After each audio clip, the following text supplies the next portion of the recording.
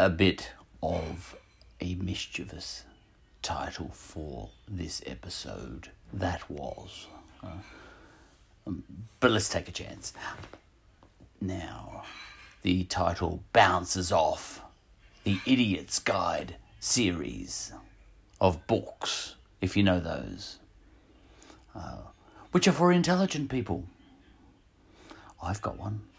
The Idiot's Guide to Project Management. Hugely useful. It's my Bible. For project management, that is. I ignore all the better sounding titles on project management. The Idiot's Guide was the one that worked for me. But you could also, look, it's ambiguous.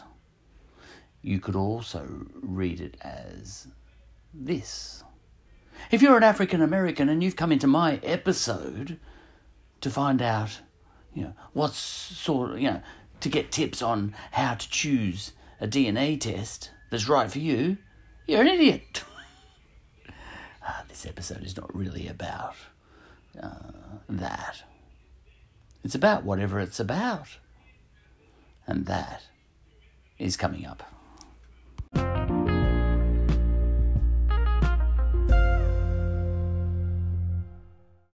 This episode is a process, just like the whole podcast is a process of me jotting down notes verbally for my own edification.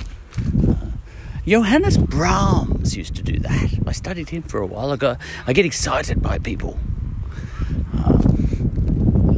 one person at a time, and I was all over Johannes Brahms at one stage, just like Clara Schumann was, by the way, but I don't think so.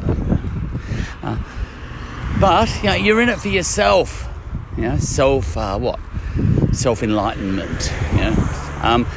Johannes Brahms used to keep a diary, and he used to jot down his thoughts, but the diary was not for anyone else. But I think it's still extant. That's a word. He used to write down his exercise regime and things like that. Stuff you wouldn't want to know. And how much he admired Clara from afar. Actually, I think he didn't write about that, but we know about it. Sometimes you can tell when a man's tongue is dragging along the ground, but he's too noble to do anything about it. But all that aside, Clara Schumann was Robert Schumann's wife. Therein lies the problem. And Robert Schumann, look, this has got nothing to do with this episode, always a digression.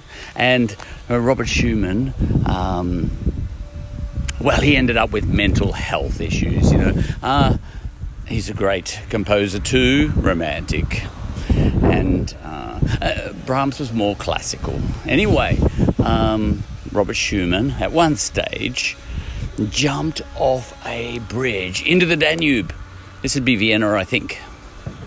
And the freezing waters of the Danube, and almost killed himself, but after that he was a nutcase. I think they locked him up. I think they put him away. But he was a brilliant man. He was a man of the he was a romantic man, from the romantic era. Right now, but then now, I think it was. Now I'm pretty sure it was. I get them mixed up. Was it? One of Brahms's symphonies or piano concertos? Now, my guess is the second piano concerto, but it might have been the first symphony, but it might have been the second piano I don't know. It might have been the second. No. Hang on. Truck. That's what we used to have to yell when we used to play cricket in the street. Now, one of them, it starts off, whichever one it is, with an amazing opening sort of stanza of anguished music. This is not about this episode at all. I don't even know why I'm talking about this. And And I like to think, because he was a very noble man, Brahms, and I like to think that this is the inner torment in Brahms's head, because Schumann was his very good friend and Brahms was a very noble man, and yet there's that tongue dragging on the ground for Schumann's wife, and then Schumann jumps off a bridge and almost kills himself. Ooh, geez, you'd almost entertain the thought, wouldn't you? And then, but doesn't die. Oh, all right, no, I'm still noble. And then gets put in a lunatic asylum. Oh my God, I better go around and see Clara and see if she's all right. It gets very complex. And all these complex thoughts, but overall, I think, in the end, when all is said and done, he was a noble man, and I don't think he made a move. I'm pretty sure he didn't make a move. And just lived his whole life as her friend. It's so romantic. All right, now, what is this episode about? Oh, yeah, how did I get onto Brahms? This episode is a process.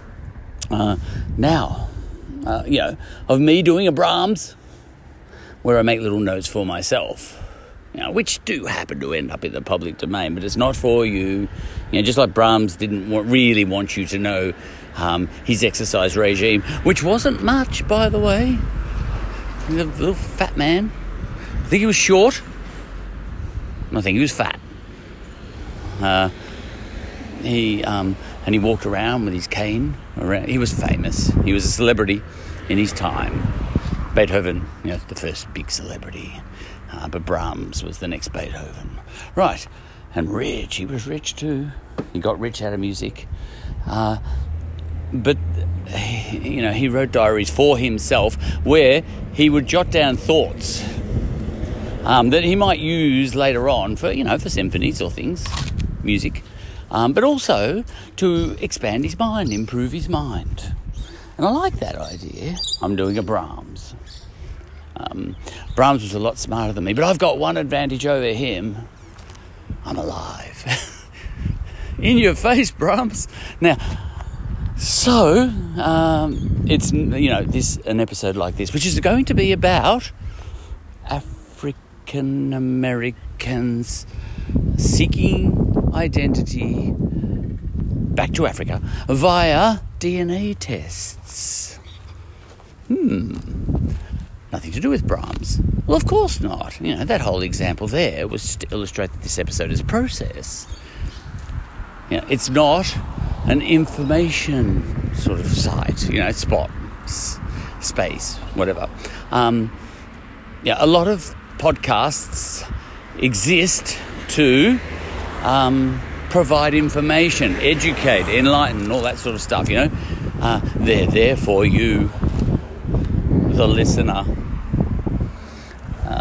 This episode is not here for you, the listener. Go away. I don't want you, I really don't. And yet this is in the public domain, but I still don't want you. Rack off. Once again, I have room to think. They're all gone. Now, so African Americans. Well, I've done episodes about, theories I've heard, which makes sense to me, that, if you're an African American, and I don't mean an Obama, not that sort of African American. Obama, I'm pretty sure, does not descend from slaves. There's two different types of African American. Obama has an identity back in Africa, a very specific one, and it's back in Kenya. He has dreams of his father, and he knows where his father came from, and he knows his father was a deadbeat, and that gives you a certain identity when you want to be the president of the United States of America. POTUS with the mostest. Actually, he was the POTUS with the leastest in the end. Right, now, I loved him. Just kidding. And I still do. I barrack for him. That was beneath me. It wasn't. If you know my podcast, it wasn't. It was above me. Right. Now, African Americans, and I'm talking about the ones who are descended from slaves. Now, the way that works is I think the white man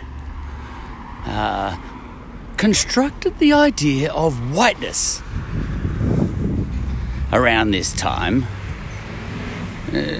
to signify basically Europeans. And if you weren't from... Look, white meant European, I think, essentially. And if you weren't from Europe, you weren't white, even if you were white. Now, this all pertains to what I'm about to say about African Americans and DNA and finding your identity via that. So I think the white man invented the idea of whiteness, and they called it whiteness. I think they should have called it Europeanness, but what it did mean was that if you were from a white culture that wasn't European, you weren't white. There's your logic. And, Japanese people, for example, and a lot of Chinese, there's a lot of white people in the world who weren't from Europe. Now, they're not yellow. Ever seen a Japanese person? They're not yellow. Not most of them, as far as I've ever seen. They're just not. But we had to call them something, so we didn't want to call them white, So, we found them to be, we decided that they were not white. We had to decide that they were not white first. And then we had to find something not white about them. And we saw it they were 1% off white.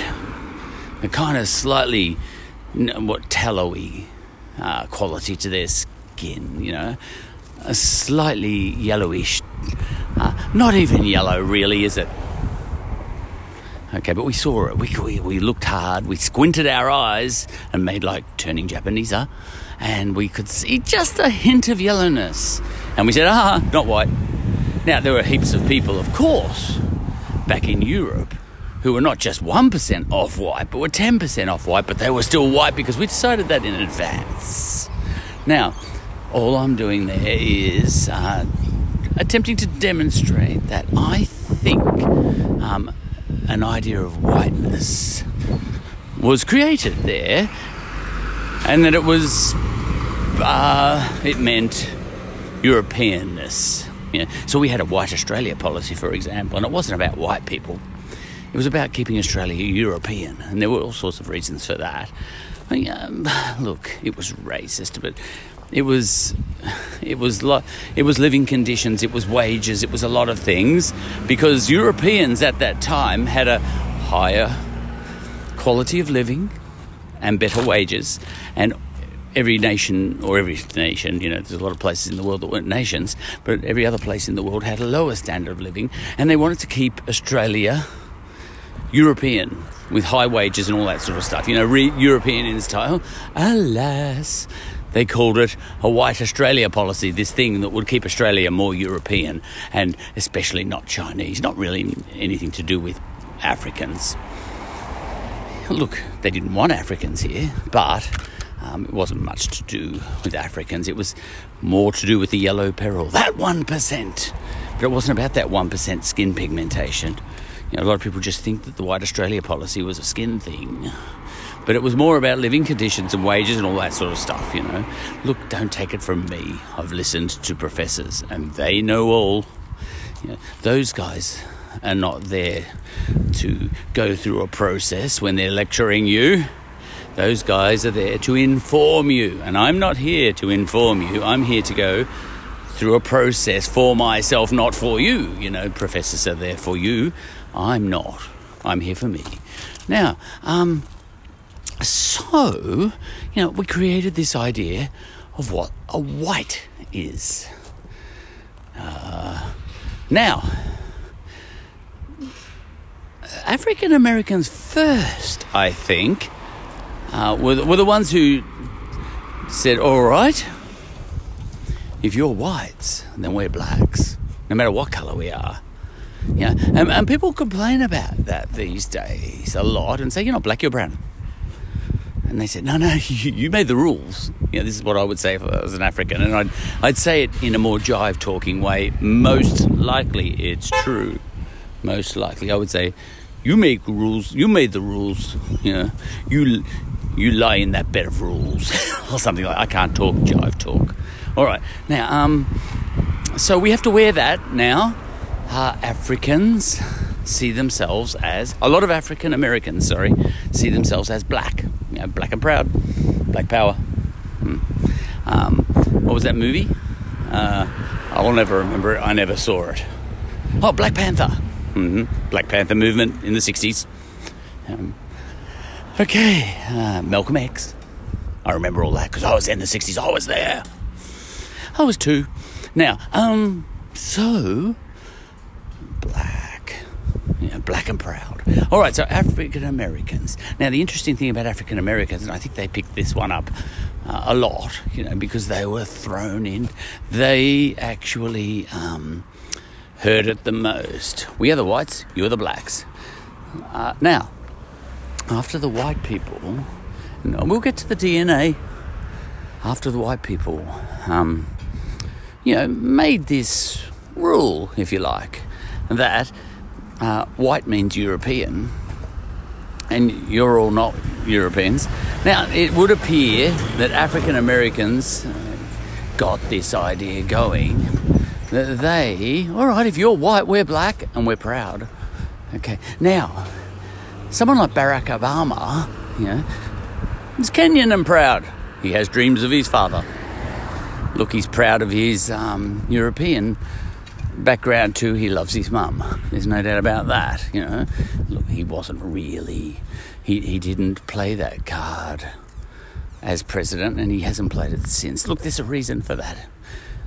He's hanging on Richard Branson's yacht, and with Meryl Streep and Paul McCartney, they're all sitting there. Beyonce's there. Beyonce, whatever her name is. And Kanye, nah, he didn't come. He's not invited. Who else would be on that yacht? Jay-Z. Look, I have to say Jay-Z.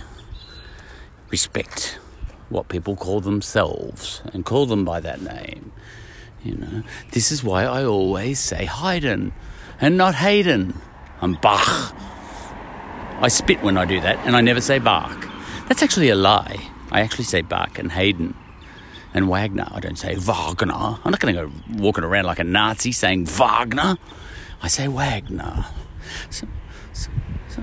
So if I say Wagner and Haydn and Bach, well, surely I should say Jay-Z. No, you must say Jay-Z because it sounds ridiculous. I don't care. Anyway, Jay-Z's on that yacht too. Now, the interesting thing about African Americans, as far as I have been able to enlighten myself, not you, is that they had their local identities. I'm talking the slaves, not Barack. They had their local identities erased. Where they came from in Africa. They were from somewhere in Africa, but on the ship over to America, they didn't come to Australia. Who would? One did. He went to Jamaica, and then he came to Australia, and he participated in the Miles Street Massacre and slaughtered Aborigines. Oh, look, that's just one guy. He's not representative. Most African slaves were beautiful people. He hung for that, though, that guy.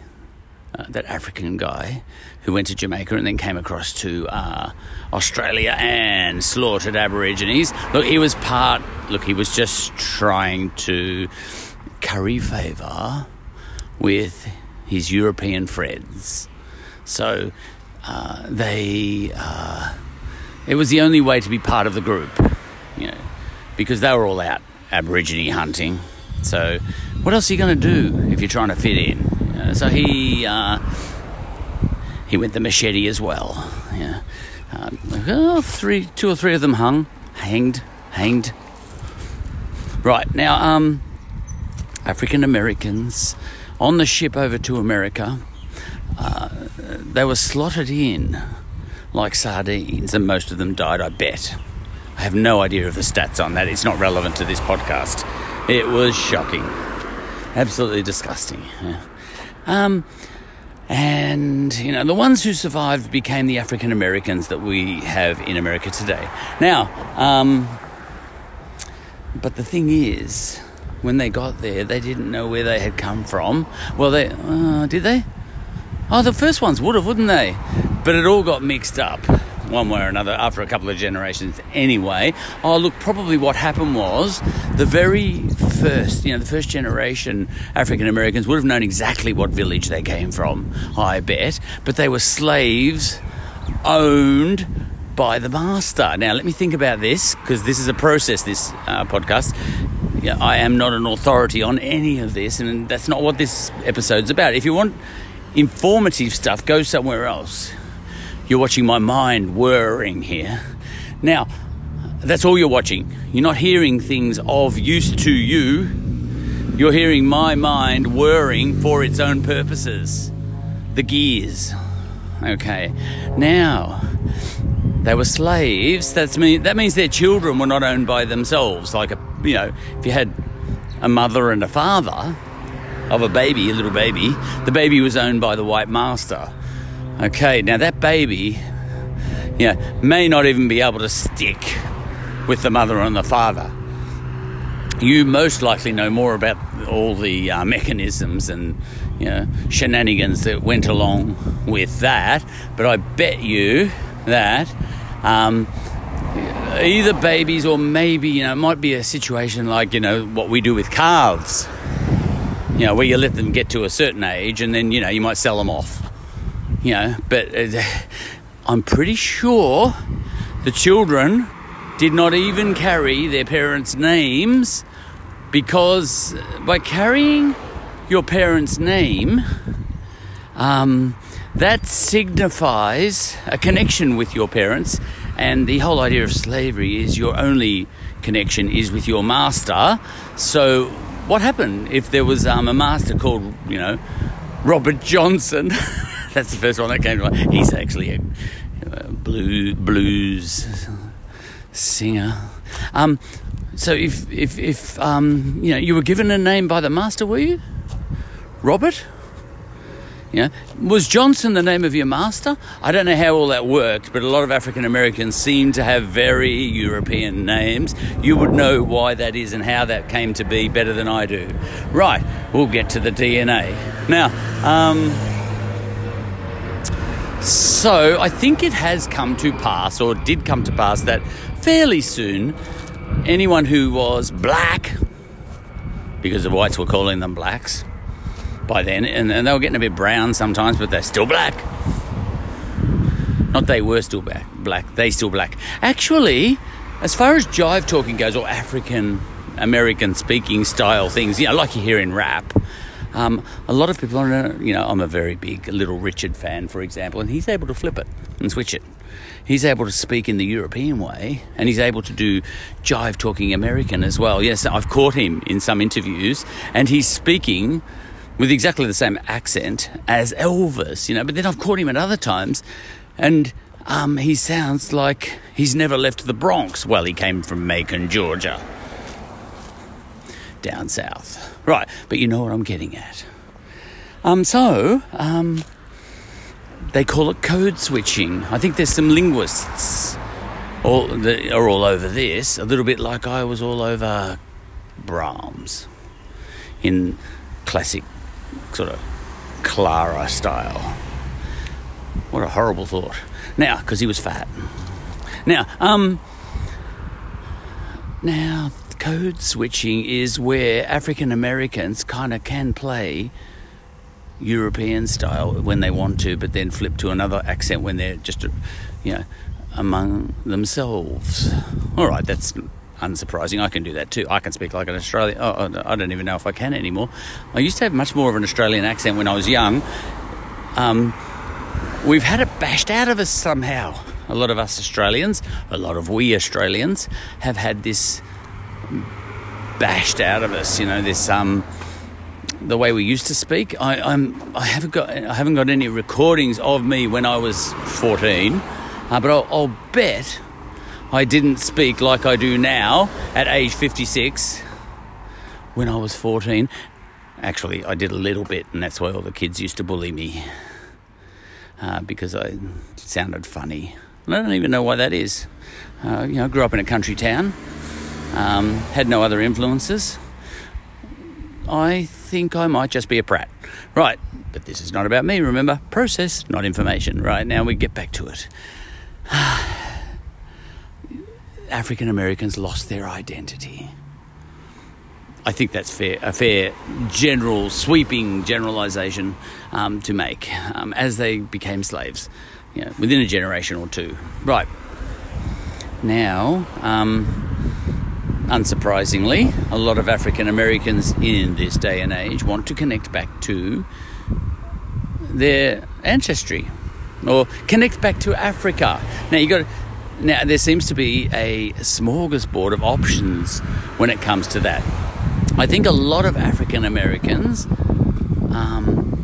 especially ones who feel that they won't ever be able to pinpoint where they came from, I think a lot of those guys opt for the idea of going with this white versus black thing and saying, listen, we're just black and that's all that matters. It doesn't matter where we came from. Now, if they happen to have had their genealogy done and all that sort of stuff and records were kept, they probably wouldn't be doing that at a guess. They would know that they came from Zambia or something, and say, listen, I'm a Zambian, and they would adopt Zambian cultural practices now, even though they've been lost for 200 years. If they found out they were Zambian by extraction, they would say, I feel more connected to Zambia than Africa as a whole. But look, I think a lot of African Americans, not psychologically, but also philosophically now, say, listen, it's a wrong thing to do to try and pinpoint where you come from in Africa, because you don't come from that one place anymore. You are Pan-African. You just come from Africa, the continent, And some people, even though DNA tests are available, I think philosophically don't want to pinpoint where they come from, because they've got a whole philosophy around this, It would shatter this whole new identity that has come about, this identity of being black, where if you're from one tribe in Africa, the other tribe across the hill, the other side of the river, is your brother. Whereas in real life, back in the old times, they probably slaughtered each other as often as they could have. But the new identity says no, like a good Disney movie, a bridge has been built across that river. That is awful. Well, if it is awful, that's the theme of most Disney movies I've been seeing lately. Maleficent, Frozen 2, talking to you.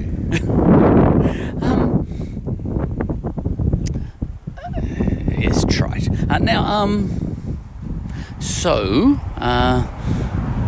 I think that's one of the meals available in the smorgasbord. One of the options on the menu. That you can go for this Pan-African I am black thing, where you are at one with everyone who's on Africa, and anyone, whatever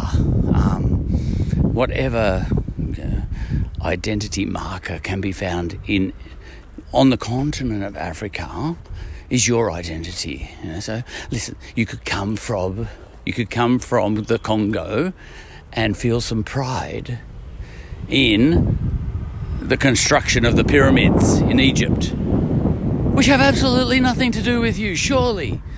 Yeah, maybe a tiny bit, I don't know.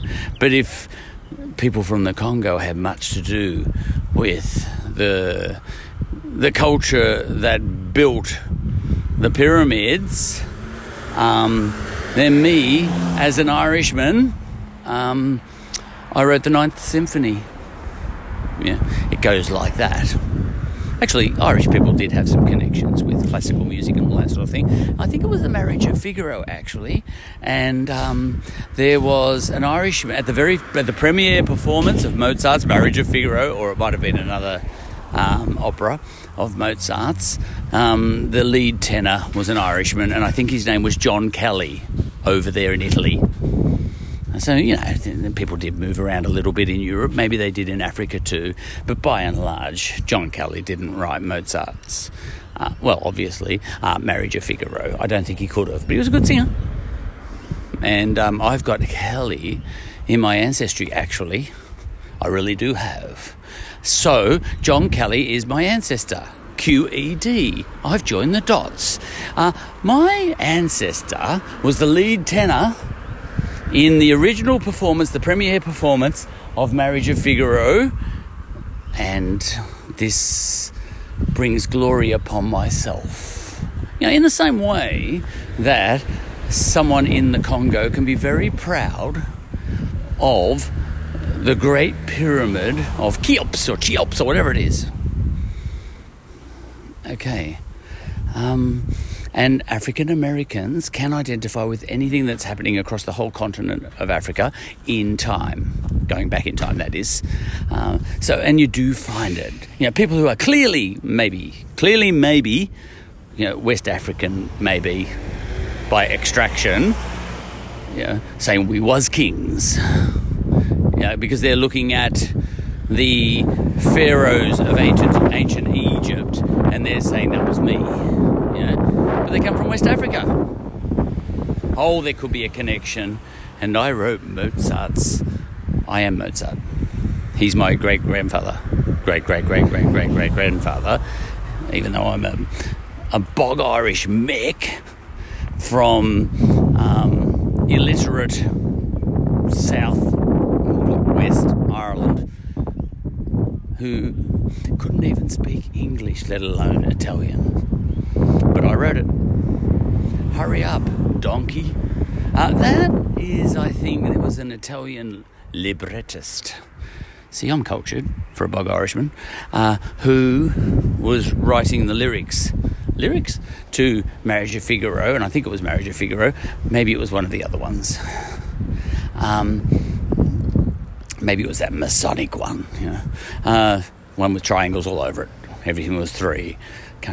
Now, and Mozart was writing music faster than the guy could write lyrics. And in the margins to this day, I think, you can read Mozart's writing. Hurry up, donkey. He was writing that to me. Now, so African Americans are a little bit like that.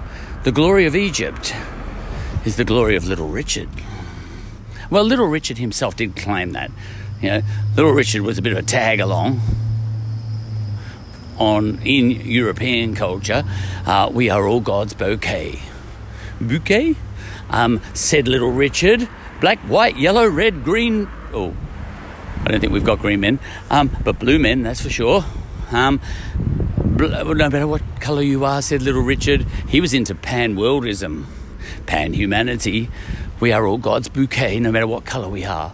Now, Little Richard, he was one of the original people, unsung hero of breaking down the barriers, because what he did, there was segregation then, and he used to get all the crowds in, and the white kids loved him too.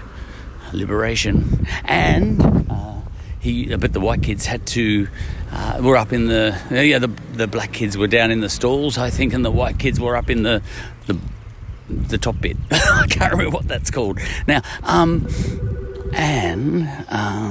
What happened was Little Richard would cry out from the stage, and this is in an era of segregation where the white kids were not allowed to meet with the black kids, a mix, and he would say, "You are all God's bouquet." He was a shaman, was Little Richard. "You are all God's bouquet." Now, Rosa Parks was sitting at the back of the bus and came up to the front of the bus, I think. She refused to sit at the back of the bus, and she came up to the front of the bus, and that was a big moment. But Little Richard, there's some things going down below the surface.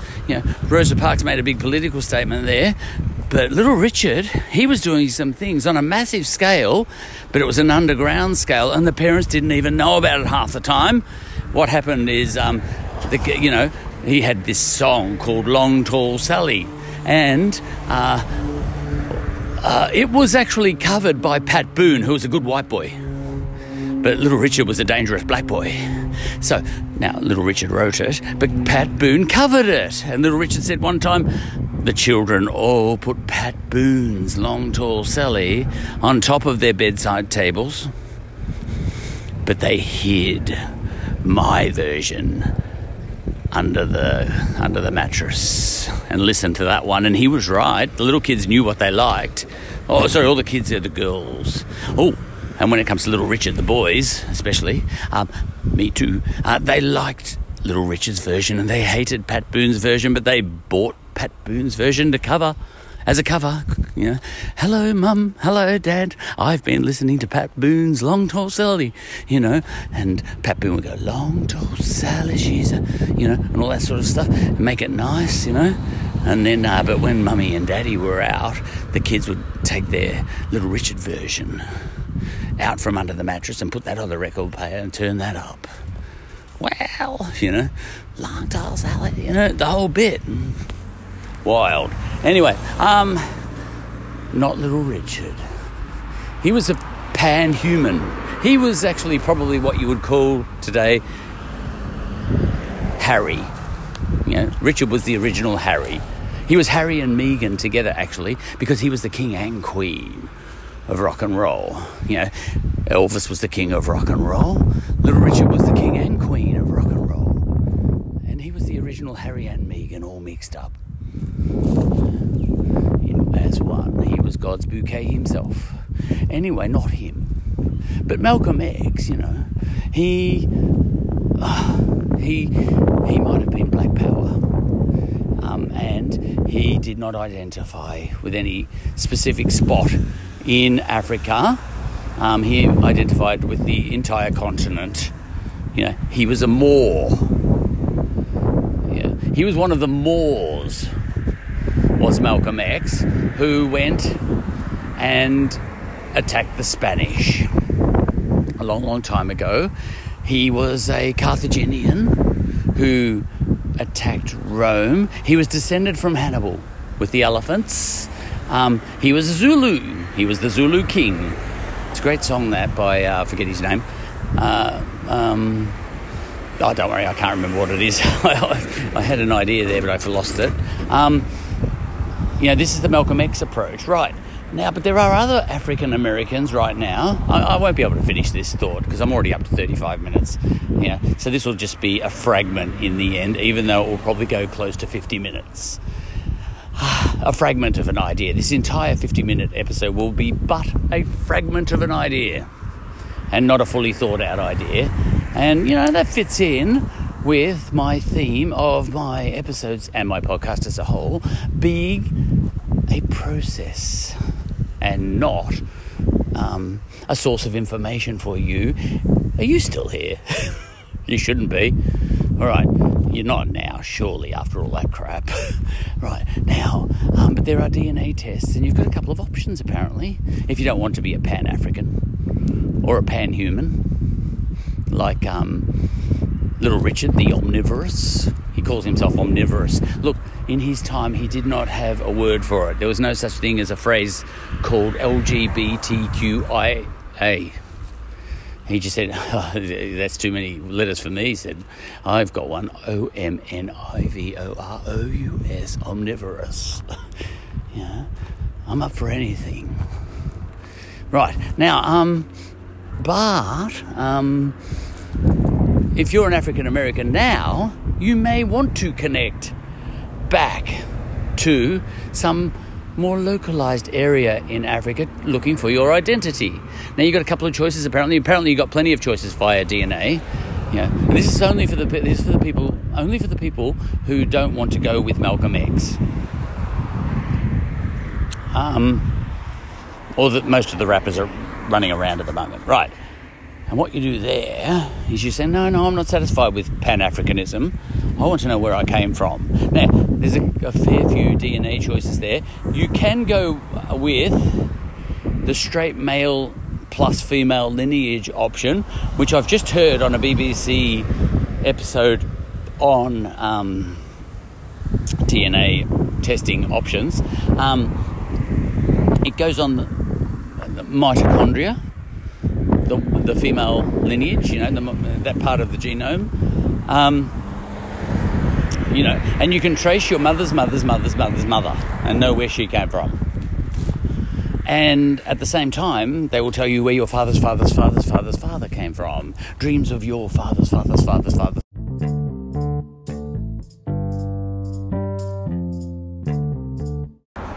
I got interrupted there by an incoming phone call from my daughter, who wanted to know about... Well, actually, for her homework, we are in isolation, but she's learning online via her school coronavirus. And she wanted to know what a link between ISIS and World War I might be. She comes to me for that stuff because I love that stuff. She knows it. She's happy about that. And I waffled on to her about that for about 5 minutes, but gave her nothing specific that she could use, unfortunately, because I couldn't find any link in my head. But there would have been. There's always.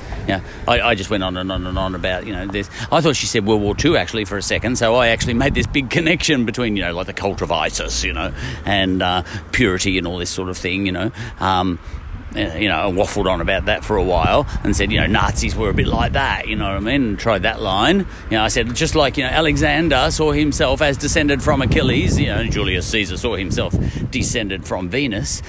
People like to see themselves as being the descendants of the gods, you know what I mean? And there was a whole cult around Isis where, people saw themselves as descended from Isis. All these gods of the Mediterranean world, all the way from Ethiopia up to Greece and... sun gods and all this sort of thing, and right across to Egypt and then across to Mesopotamia and up to Greece, and then of course Rome.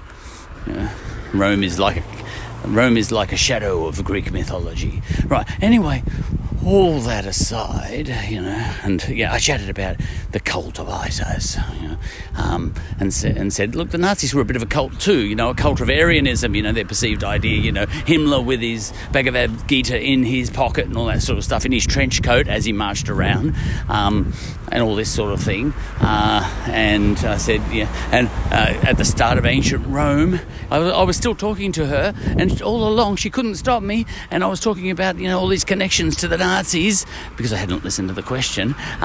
World War I, she was saying, and she was talking about World War II, and I made this brilliant connection. I said, you could write a paragraph about all this, keep going. And she said, but Dad, shut up, and because I was on a roll. And I said, and like at the start of Christianity, the cult of ISIS was about as big as the... Interrupted again by another incoming phone call. I've lost interest in this episode. I really have. I was going to say, there's a smorgasbord of options. Via DNA, if you don't want to go into Pan-Africanism, and from what I've heard on the BBC just recently, about an hour ago, you can go with this, my mother's mother's mother's mother's mother's mother's mother, mitochondrial line, was from this village, high in the hills in Rwanda. And my father's father's father's father's father's father's father was from this other village in Zambia, You can do that, but those two people that you have identified are about one drop in your blood. 1/64,000th of your actual identity. But my feeling is that doesn't matter. If you want to hook your identity into that, go for it. Because there was someone on the radio saying, no, this is not right. You shouldn't be able to, because you're not a valid Rwandan and you're not a valid Zambian. If, you can't do that. And anyway, you've been gone from there for so long. If you start dressing Zambian or dressing Rwandan, that's nigh on cultural appropriation. The real Zambians and the real Rwandans are the ones who've been living the culture ever since, and you actually have no right. No right. Look, I would argue that you do what you want, cultural appropriation.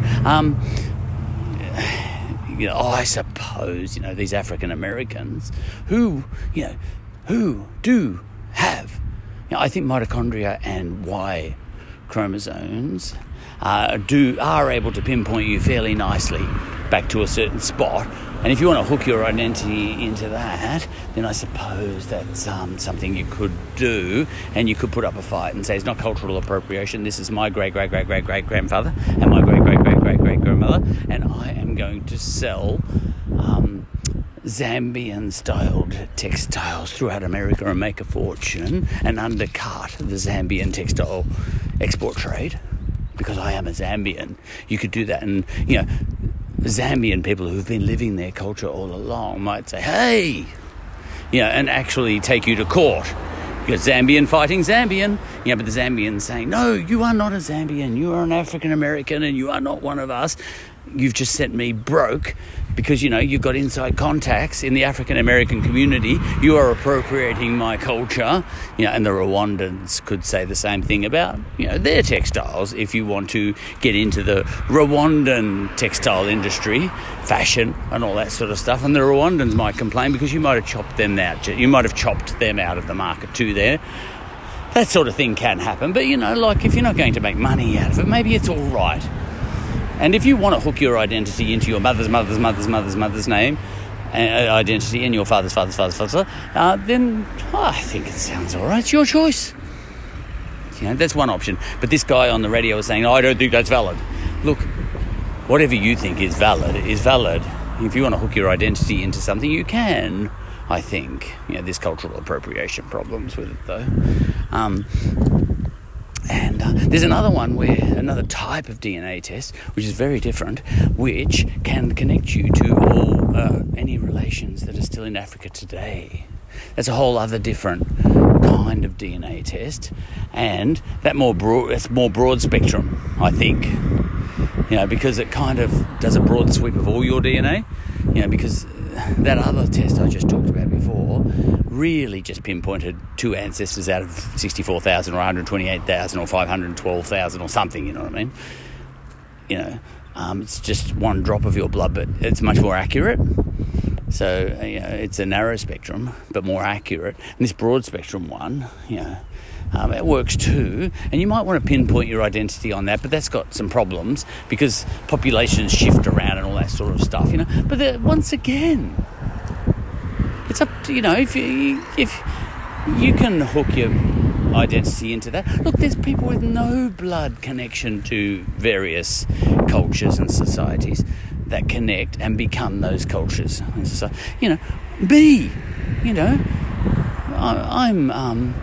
I'm an Irishman, and if I felt like it, I could become a Zambian within about a year. A total Zambian. Apparently I can anyway, from what I've heard about, if you want to identify as something, that's your choice. I've heard that's an ideology that's going around. There are no rules.